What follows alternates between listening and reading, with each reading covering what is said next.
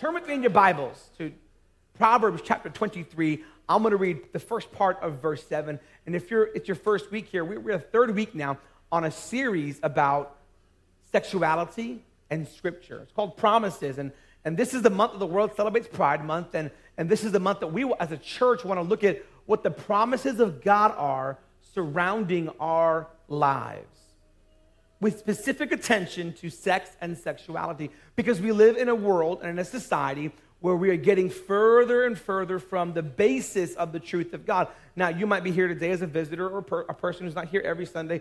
I want to tell you that Citywide Church, everything that we do as a ministry, it is founded in Scripture. And as a believer, I have no choice. I have not the right to live my life any other way than that which the Scripture prescribes for my life. The good, the bad, the ugly, the indifferent. I have to live according to the Word of God because that is the route of salvation, right? The Bible says that I can live my life by every word that falls from the mouth of God. And a portion of that talking about in Scripture is the Bible itself, the Word of the Lord. And so as a believer, the reason I teach the things that I teach is because I look at the Scripture, I look at society, and I hold it up to the mirror, and I say, well, I have to mirror not what the world is doing, but what the Word is calling me to do. And how many of you know, as a believer, that's getting a little bit harder every single day? Because society and or the world, and when I say the world, I want to define that really quickly. The world does not mean that God hates the world or hates people outside of the church, because God does not hate anyone. God does not hate people outside of the church. I don't know if church folks think that they have the market cornered on God's love. Foolishness. Like the Scripture is clear that for God so loved the world, he gave his only begotten Son, that any who would believe in him would not perish but have everlasting life. When we say the world, we're talking about a perverse mindset, an anti-Christ mindset, anti-God thought process that is permeating our society, that the world in that context means anything that is against the truth of what God says. Now I preface this entire sermon by saying this: you as a believer have to make a choice that either you're going to live according to God's word, or you're going to live in duplicity, having half one foot in the church on Sundays, but agreeing with things that God does not agree with all throughout the week. And you're going to have to give an account to God about that. But as for me, Louis Burgos in my house, I want to live according to the word. And now, while I live according to the word, I'm not going to sit there and take my Bible and make it a baseball bat and beat other people who aren't. Right? At some interval, the church needs to understand that if they're not going to come to church, then be Jesus to them. If they're not going to read the Bible, then be the Bible. But if you're not the Bible, then if you don't know the Word, how can you live according to Christ? Amen? A lot of times we just take stuff in church that we've heard and we take it as truth, and it probably is truth, but we can't back it up. We can't argue it from a biblical standpoint, and we just say stuff. Now, Citywide Church as an organization, we really stick to the biblical orthodoxy around same-sex, around marriage, around gender and sexuality. We go by biblical standards, and the whole church says amen. But if you're honest, you know that in today's world, it's getting harder and harder. If you're honest, you know at one point or the other, you sat back and wondered, well, Lord, are you sure?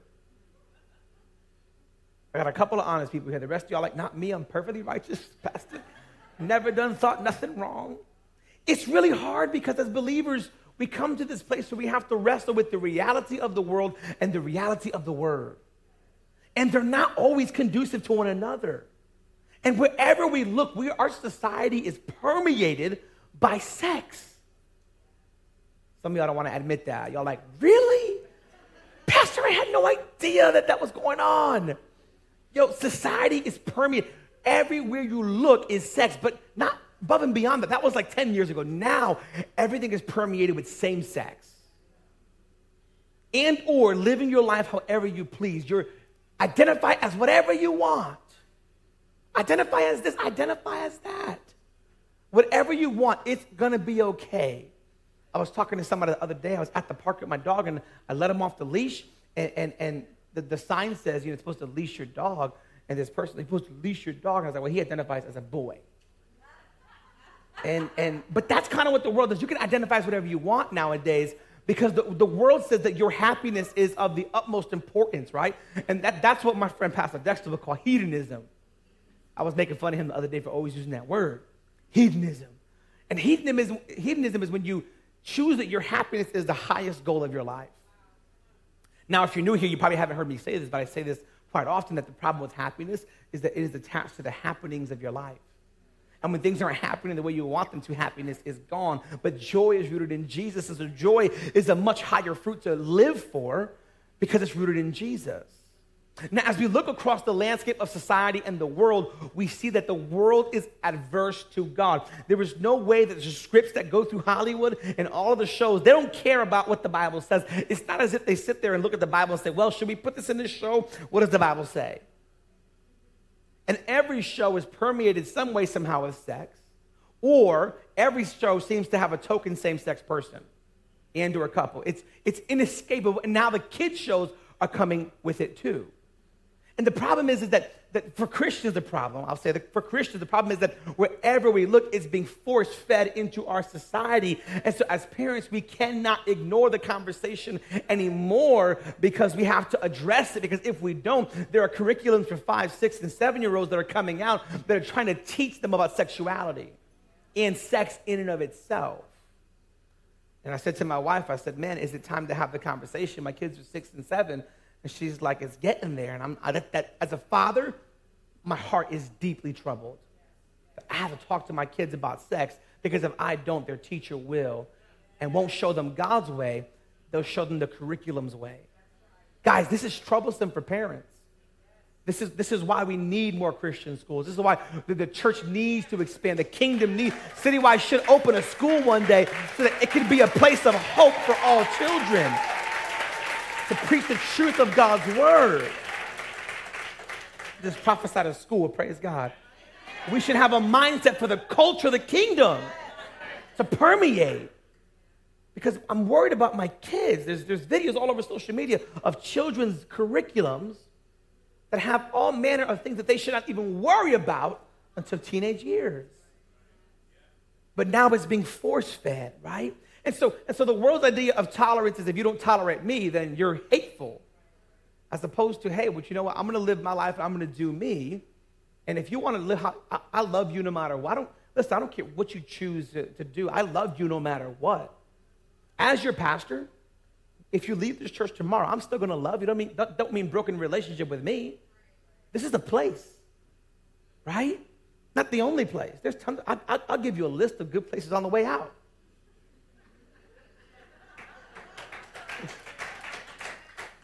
We need seats. Praise the Lord. I'm kidding. My point is that the world's idea is if you don't, I hate you and you hate me. And that's so far from the truth because in reality, we deeply love, but we disagree.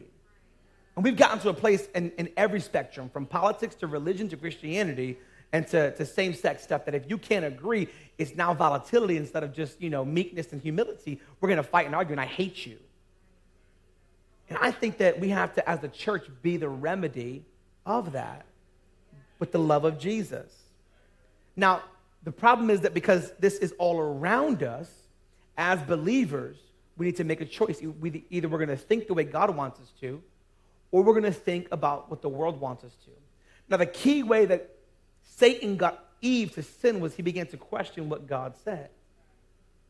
And that's why it's so important for me as a parent to begin to curve my kids' questions about what I say. I don't mind explaining to my kids why I say, but when there's something that's on repeat, like go to bed at this time, I don't need a why. I need an obedience. If we build it into ourselves to keep on questioning God, and God doesn't mind questions, it's the tone behind our questions. He don't mind, Lord, show me in your word. He don't mind that. But when you're like, God, I don't know if you're right. God's like, whoa. Last night, it's about 8:42 to be exact, and I'm like, all right, kids, it's bedtime. And my kids are observant, and Arya says, it's still light out. And I'm like, and it's going to be light out at 5:30 in the morning when you wake up, too, for church. We have to go to bed because we have to wake up early for church. And she's throwing a tantrum. It's summertime. I don't ever have days off. You always have something to do. They're always in the car going here, going there. When am I going to have a day off? I'm like, well, not tomorrow. So go to bed. And she goes upstairs, and because she's not tired, she jumps around and plays in the bed. And 9:30, 10 o'clock, like, go to sleep, kids. Come 5:30 in the morning, time to wake up, babies. I'm so tired. I'm like, that's why. That's why. But fast forward now to society today. The enemy's design, right, is to make us question God in integral places in our life, integral places, very important places in our life and instances that you begin to question things. For some of you, and here's the sad statistic, that probably at least 4 out of every 10 people in this room were sexually molested somehow. That's a staggering statistic. If you're African American, 7 out of 10 of you don't have dads in the home. If you're Hispanic, it's 6 out of 10. If you're white, it's 4 out of 10. And so when there's no man in the home to show you who you are, the enemy comes in, who are you? When someone has misplaced their affection in your life and molested you at a young age, whether a person of the same sex or the opposite sex, you begin to question who they are and who you are. I had a young man tell me, I was molested at a young age, but the problem was that I liked it, so I didn't know what to do with myself because it felt good. And so I grew up hating the fact that I liked what was done to me, but knowing that my innocence was stolen. Come on, that's a real topic right there. That's a real issue that we wrestle with in our society. And as society gets more perverse, they're trying to make more things acceptable. And as we look at this and people are wrestling with themselves and they're like, who am I and what do I do? Here's the key, right? The key to life is that in walking with the Lord is that we have to think the way that God is calling us to think. That our thought life is of the utmost importance. The Proverbs 23, verse 7, in the King James Version, the first part of that verse says, as a man thinketh, so is he. In other words, it's saying this is that your thought life will dictate the direction of your life. That as you think is who you really, really are on the inside, although you represent yourself as something else on the outside. And we have a lot of that going on in church, where you might say amen during this sermon, but there are areas of your life where you are still in agreement with things that you know God does not like or love, and you celebrate things that God will not tolerate, and in your heart, you're like, yeah, Pastor, I get it, but, and God's like, there's a duplicity in us, and you can only stand before 2 opinions for so long. You can't serve 2 masters. And so either in the inner parts of our heart, we're going to think the way God wants us to, or we are going to think how we want. And here's what we know. Whether same-sex sin, sexual immorality of a heterosexual kind, whether fornication, adultery, pornography, and masturbation, all sin in every category starts from within. It always starts in the heart and in the mind. Joyce Meyer is a really famous Bible teacher back in the day. I don't know how she does today, but back in the day, she wrote a book called The Battlefield of the Mind. And it's this idea that the battlefield for your holiness and your life with the Lord is lived out here, not here. That if you can beat it here, you can beat it here. That if you can get it on the inside, you can break down some things in your life. Have you ever took a moment to think what a healthy thought life seems like? Have you ever actually thought to yourself, hey, you know what, is my thought life healthy? I did this teaching years ago about your speech with our leadership team. And the last kind of speech that I always cover is how do you talk about yourself or how do you talk to yourself? Because we never think about how we talk to ourselves. We think about how we talk to others. But do you guard your self-talk? Well, how about this? Do you guard your self-thinking? Your view of self, your thinking of self. Do you guard that? What does it look like to have a healthy thought life? I want to talk to you for a few minutes on the idea of the promises of a healthy thought life. And the Bible says, as a man thinketh, so is he. This scripture is a window into what I call the operation of a man's heart, because what the Bible is really telling us and saying is that who we are is really determined by the inner thoughts and contemplations of our heart, not in the actions of our hands. I'll prove this really quickly. Have you ever had your children, you ask them to help you, and they don't want to help you at all. By the time they come to help you, they're stomping their feet, and they're doing it with their hands, but their heart is not there. They do things begrudgingly. Maybe it's not your kid. Maybe I'm going to get in trouble today. Maybe it's your spouse. Let that settle in. Don't laugh too much if you're sitting next to your spouse. Especially if you're a man, don't ruin your Father's Day. Praise the Lord. But have you ever Have you ever been to that place where you do something begrudgingly and your hands are doing it, but your heart is not? Oftentimes, that's how we're living our life out with God. Our heart is not in it, but our hands are. And not because we don't love God, because we're so torn on these huge topics of whether homosexuality is a sin, or whether heterosexual is the only way, or whether we're supposed to have sex before marriage or not, or is masturbation okay, or is pornography okay, and why is it a problem to God? James, the brother of Jesus, the epistle of James is not written by the apostle James, it's written by the brother of Jesus, and he writes this. He says, let no one, chapter 1, verse 13, let no one say when he is tempted that I'm being tempted by God. For God cannot tempt with evil, and he himself tempts no one. But each person is tempted when he is lured and enticed by his own desire. Then desire, when it's conceived, gives birth to sin, and when sin is full grown, it gives birth to death. So here's the thesis that we're working for today, is that all sin starts here and here. I want to say that again. Some of you are here today, you're going to hear this sermon, and maybe same-sex isn't your issue, which is part of our topic this month, but maybe you're living a sexually promiscuous life as a male or female. Maybe you're sleeping around. Maybe you're living with somebody you deeply love and you consider yourself married, but you've never stood before the Lord and made a commitment. Newsflash, you're not married. Let that settle in. And God calls that, right? God calls that fornication, sinfulness, right? And the Lord is not, he doesn't point these things out to beat us up and to beat us down, because maybe you came into church or into Christianity in that condition, right? And my challenge to you would be, how can you reconcile it and make things right before the Lord? But here's the point that I'm making today, is that no matter what your sin is, it all starts right here. And I digress and pause for a moment to let you know that maybe you don't struggle with this right now, but at one point, every single one of us has struggled with some form of sexual lust or temptation, or some form of sexual sin. But the issue with many church people is that once we get things together, we look down on people who don't have it together. And I want to challenge you that don't amen me because you're thinking about somebody else. Amen me because you're thinking about yourself. Either what you've been pulled out of or what you need to come out of. Because we got some mess. We got some issues. And it's important for us as believers to understand that we got to deal with these issues. And you know what? It's okay to come to church with issues. I want to let you know that you don't have to come and be fake here. I don't want you to come well put together, but inside you're a mess. Nobody's going to be mad at you for bringing your mess to church. Nope, I'm going to say that again. Nobody will be mad at you for bringing your mess to church. God is looking for people who are going to be honest and open with him and to keep it 100% with him. Nobody goes to the laundromat and stands over there looking at people who brought dirty clothes. Why would you bring that dirty clothes over here?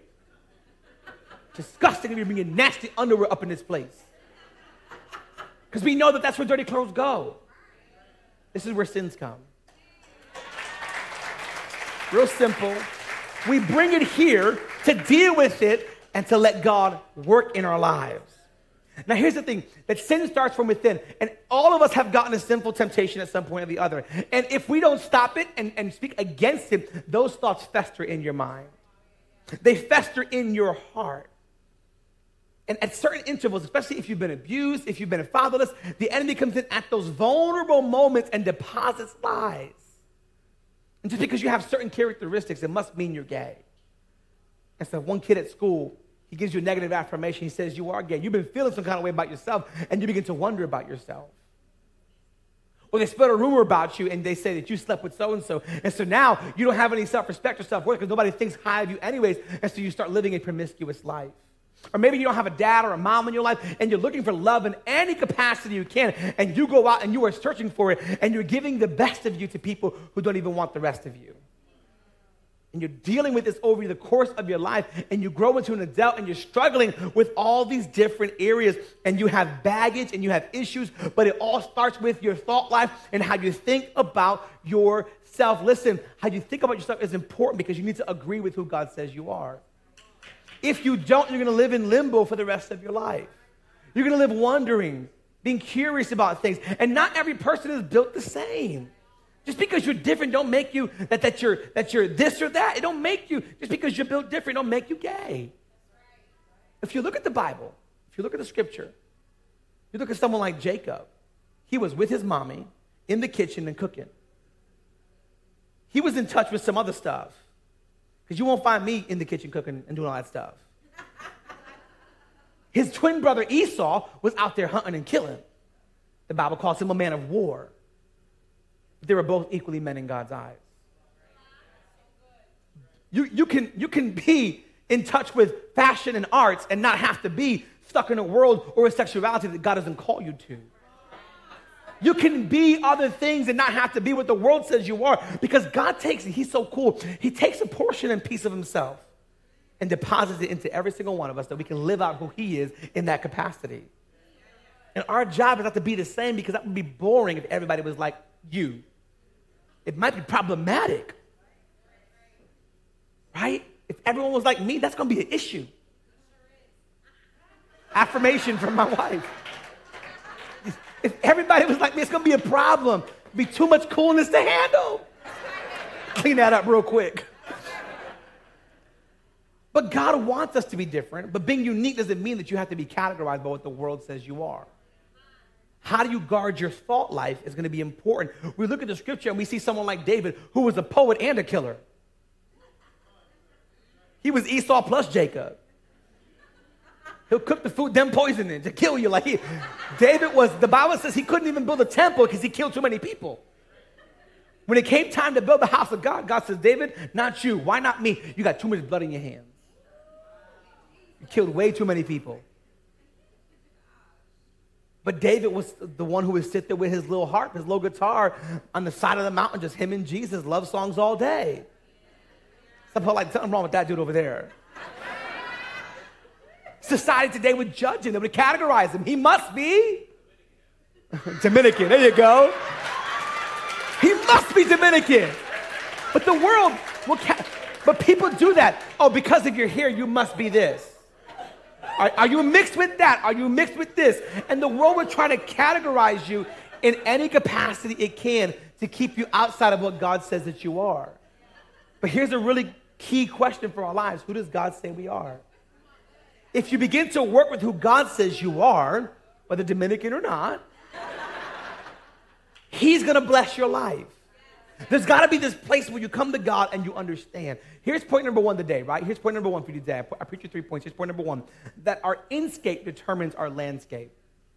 That what we believe in our hearts and how we think about ourselves is going to determine how we live out our lives, y'all. If you begin to think that sin of any category, whether sexual or not, is okay, you're going to live that out in your life. And many of us, we knew at certain intervals in our life we were doing something wrong, but we did it until the conviction died. We did it until the conviction, until somebody confronted us with the word of God, or God himself came and said, listen, bro, I had to clean some things up. The enemy of our soul would have us to believe that agreement with the world is peace on earth. But God would say that when we agree with him, that's true joy. I want to challenge every single one of you that your identity and who God says you are in your sexuality, it's not for the world to decide. It's for us to agree with God, because God has already decided. He said to the psalmist, he said, while you were in your mother's womb, I still knew you.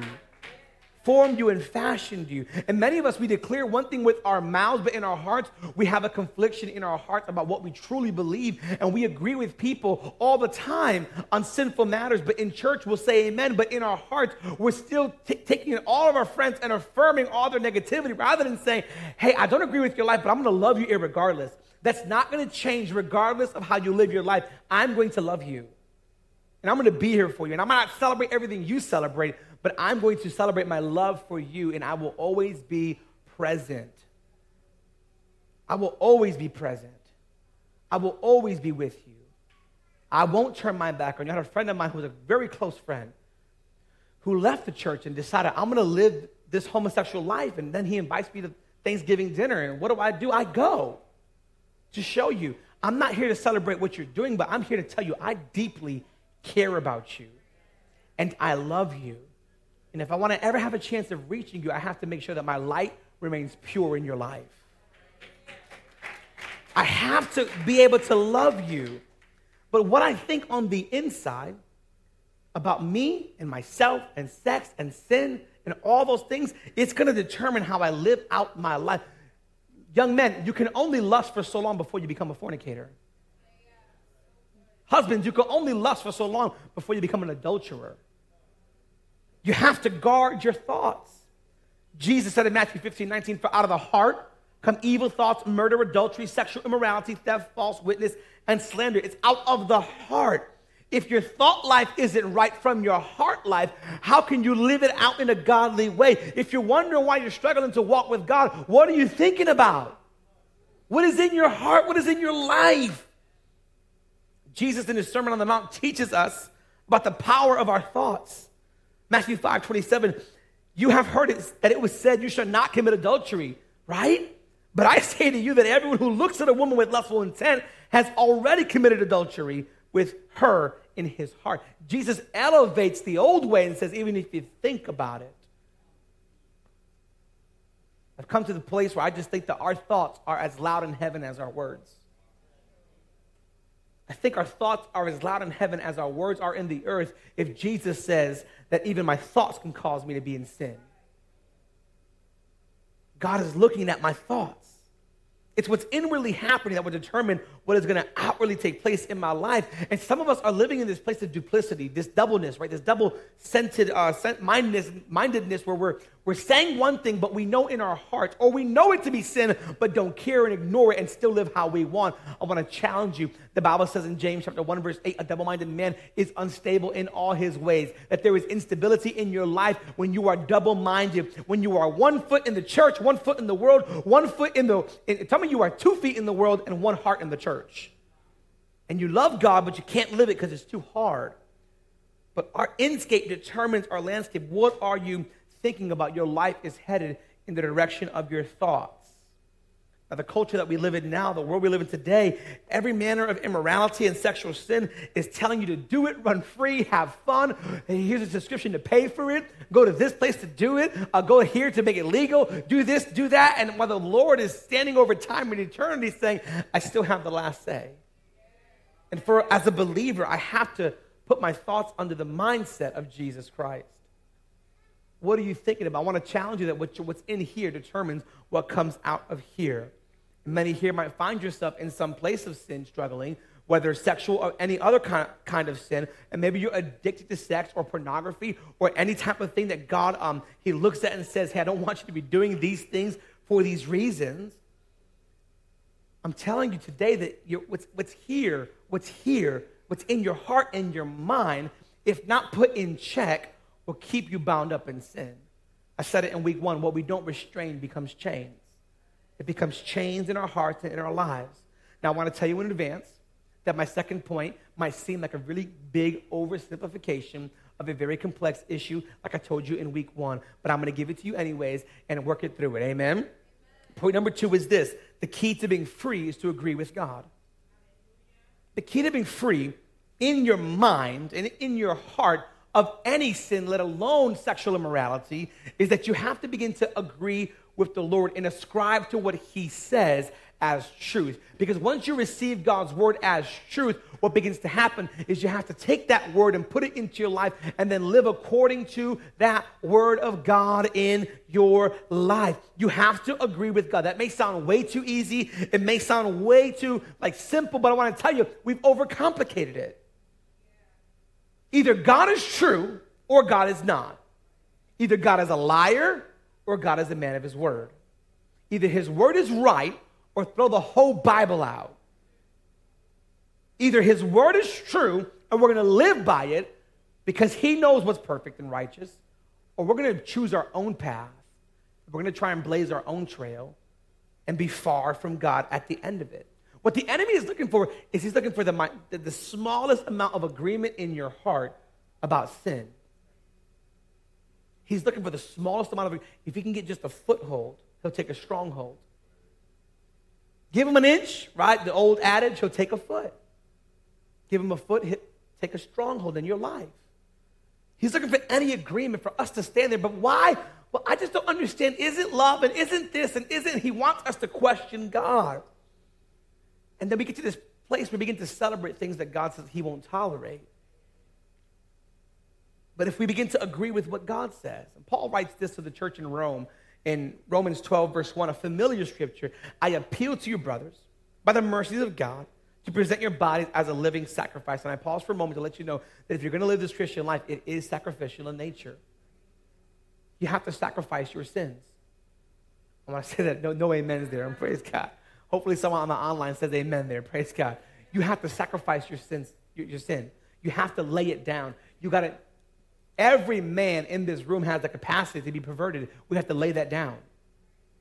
Every woman has the capacity to be perverted. We have to lay it down. Every single one of us has the capacity to sin, but we have to lay it down. He says this, give your bodies as a living sacrifice, holy and acceptable to God, which is your spiritual worship, and do not be conformed to this world, but be transformed by the renewal of your mind, that by testing you may discern what is the will of God and what is good and acceptable and perfect. And many here are listening like, I've heard this verse before, but I've told you before again, it doesn't matter what you hear. What are you doing with what you hear? He says this, I want you to shape your life not around the world, but around the Word. I don't want you to shape your life around the world. I want you to shape your life around the Word. What does the Word say? My thinking has to be shaped and sculpted by the Word of God, right? It's not too complicated. I have to allow what God says to be my level of truth, to be my baseline, to be my ground zero. When I agree with God's Word, in spite of how I feel or in spite of how society is challenging God's Word, I walk in truth. He says, you're going to renew your mind. If you renew your mind, it's going to cause a transformation. This word transformation in the Greek is the word metamorphosis. You might have heard that word in school, talking about a caterpillar that goes into a cocoon and comes out as a butterfly. It's an inside-out change. The world is a shaping around it, but the scripture and the word shapes you from the inside out. And God's saying, I want you to live life how I say. I want you to live life according to my word. And you're like, well, what does the word say? You go read it and find out. The responsibility of the pastor is to lead you to the well. The responsibility of the listener is to draw from that well. The responsibility of the shepherd is to bring you to the green pastures and still waters. The responsibility of the listener is to partake of what has been presented to him. Because the shepherd, no matter what, he's going to keep on going. And either the sheep will follow because they know a shepherd's voice and what he's provided them is good, or it is not good and they won't follow. Because Jesus is a perfect shepherd, I can know that where he leads me to will cause a renewal in my mind. Sometimes you have to change how you think about something. And that's a hard thing to do because when you think about something, you might not know this, a little bit of science for you. When you think about something long enough, it literally creates a pathway in your brain. Through different nerve connections and synapses. It's like a chemical reaction and electricity. It's a pathway. And so you think about certain things and it always goes through that pathway. And what the scripture is really telling us is to build new pathways. Because there are some of us who, at one point we thought things were okay. But upon further review, we look at the word of God and realize, oh, that's not exactly what God wants. Those are the things I'm talking about here. Renew your mind by filling it with the Word of God, by taking the Word of God and allowing it to be the very thing that you agree with over the word of the world. What does it matter if the world says all these things are righteous and perfectly okay if the Word of God says they're not? See, what we need is a revival in our thinking, church. We need a revolution in our thinking to root and ground ourselves again in God's word so that you can find yourself free. Now, if you've struggled in and out of freedom, I guarantee you that you struggle with your study time with the word of God. I guarantee you struggle with your prayer time. If you find yourself in and out of freedom in terms of sin and bondage, you probably struggle in some area with your time with the Lord, right? Because the Bible says in Hebrews 4:12 that the word of God is living and active, sharper than any two-edged sword, piercing to the division of soul and of spirit, no joints of marrow, and discerning the thoughts and intentions of the heart. The word of God discerns your thoughts and knows how to shift them. When I read the word, I align myself to the word of God. During small groups, I was doing a husbands-only small group. Shout out to the husbands in the room. And we were doing a marriage kind of thing. And one of the things I learned in that first small group really stuck with me. And I had to take that, and I've been running my life through that and understanding. Here's what it taught us. It's real simple, right? It took me 10 years to figure it out, right? That if I win a fight with my wife, I still lose. Because the goal of marriage isn't winning, it's being won. And so even if I win the fight, I lost. And so now my wife thinks she's always right because I'm not going to fight. I'm kidding. That was a joke, man. She was shouting me down the first service like, amen. Yeah, that's right. I had to get it real quick. But here's the deal. Here's the truth of the matter, right? Is that when you, in marriage, choose to let something be worth you being divided, you've already lost. And so I've taken that, and I'm trying to find every area of peace and unity I can, even when I'm about to, I feel the argument coming. I don't want to do it. Lord, help me. Jesus, help me. Because being right isn't worth it. Being one is worth it. But I had to change my mind. I had to renew my mind. Husbands, that's hard. You have to renew your mind. Now, in every area of your life, it's hard to have to renew your mind.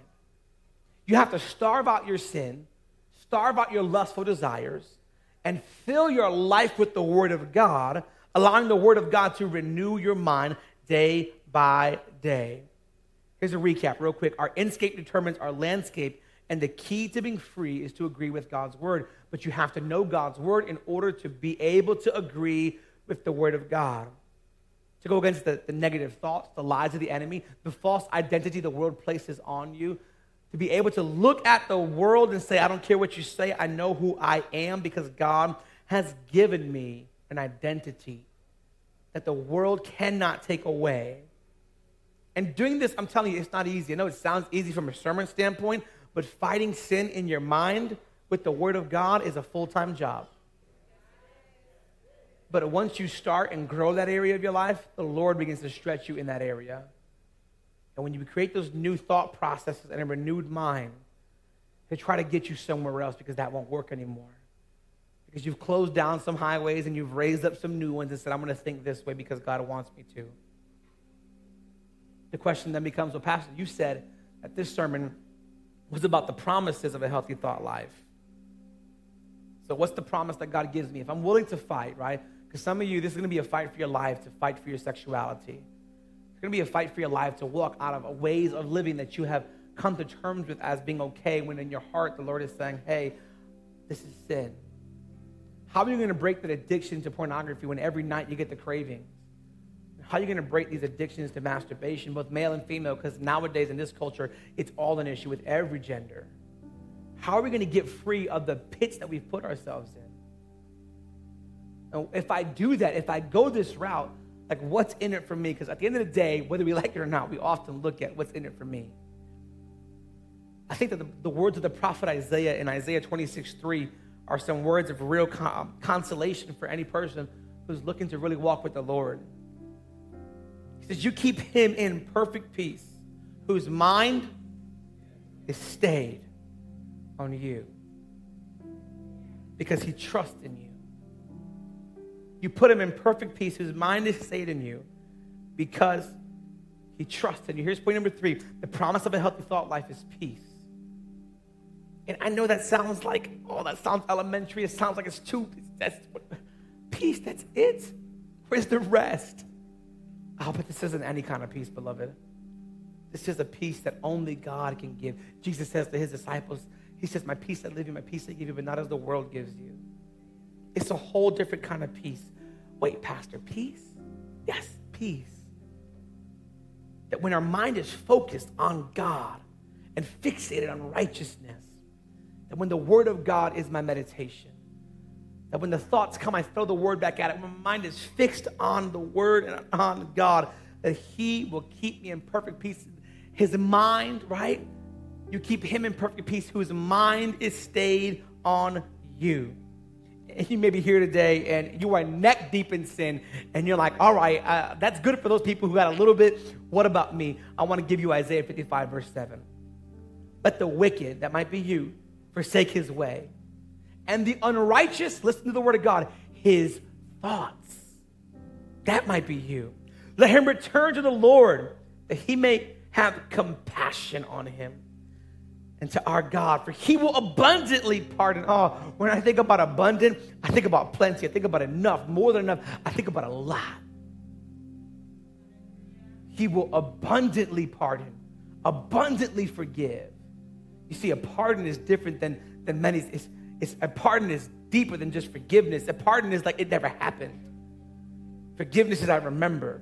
But a pardon, I've known a number of friends of mine who had to get their record expunged and look for pardons. And when you get a pardon, everything goes away. It never even happened. And God says, I'll pardon you. If you would turn to me, I'll pardon you like it never, ever happened. I'll make it all. And you may remember, but I'm going to forget it. I'll give you peace. This peace is powerful. This peace is a person.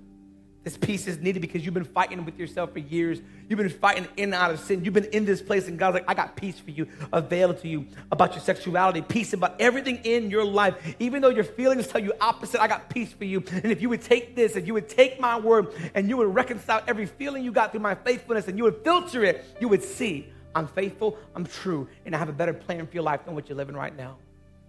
And if you think you're happy now, could you wait until I bring you to a place of fullness and contentment? It's going to be a place of holiness and righteousness. Oh, I love the fact that it says you keep him in perfect peace whose mind is stayed on you. Because when my mind is stayed on God, it becomes God's problem to have peace. It says you keep in perfect peace. The responsibility is God's. The responsibility is not mine own. The responsibility for my peace is not in Lewis. It is in God. My peace is God's responsibility. It is not mine. My responsibility is the word on my mind, and he keeps peace at my door. The scripture says that when we live in sin knowingly and unrighteously, that when we do that when we live in sin, it says this, that we are enemies of God. Oh, but the Bible says that we will have peace.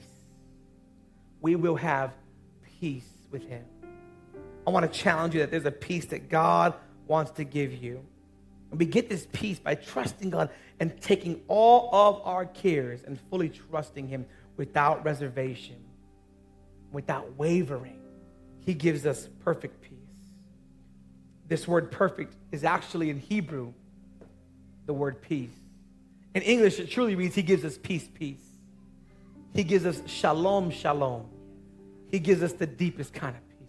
He gives us the realest kind of peace. It's a double portion, ever present, perfect peace in your life. And here's why he gives you peace. Because after you fought the battle in your mind, you're going to need some peace. Because it's a battle to stay righteous, to keep your thinking holy. I wish you were honest. It's a battle to think about others the way God thinks about them, even when you want to say, that person sucks. And God's like, that's my son. You're like, oh, that's my daughter. Oh. There's no way to agree with God but hate his kids. He means a whole other kind of peace. Come on, would you stand with me? Whether you're watching online or in person, I want to tell you that there is a peace available to your life. There's a peace in your marriage. There's a peace in your home. There's a peace for the future God has for you. There is peace available to you. Would you bow your heads across the sanctuary? We're a little bit over time here, but the Spirit of God is moving and he's speaking to hearts and minds. And I want to challenge you in this moment. If you need any peace with God in any area of your life, not just in sexual sin, but in any kind of sin, and maybe you're struggling with sexual addictions and pornography and masturbation. Young men, maybe you're struggling with lust. Young lady, maybe you're struggling with lust. I want to challenge you today that Jesus is still and always has been the answer. And that if you would allow him, peace is here for you. Come on, would you bow your heads? If that's you, would you lift your hand as high as you can? But there's no shame in saying, I need some help today, Pastor. Come on, this hand's up all over this place. And I want you to know that you've come to the right place because this is a house of freedom. Where you are deeply loved and treasured by a God who has a perfect plan for your life. Father, you see and you know every hand and every heart that is raised. I believe with all of my heart that it is our inner man's desire to agree with you. But our flesh is weak at times, God. For no man sets out on purpose to set his life ablaze with sin. But in a moment of weakness, we constantly fall and give in. And if we're honest with ourselves, Lord, Many of us, even after we've fallen into the same temptation over and over again, we feel like you could never forgive us. How could you love us after doing the same thing over and over? But the prophet Isaiah clears it up in Isaiah 55 when he says, if you would just turn from your wickedness, if the unrighteous would surrender their thoughts to him, that you will abundantly pardon. Oh, I thank you for your pardon, God. You would abundantly pardon us. Forgiveness like it never happened. A full washing of us. A clean slate. To be able to then come and put your word in our hearts. To be renewed in our mind.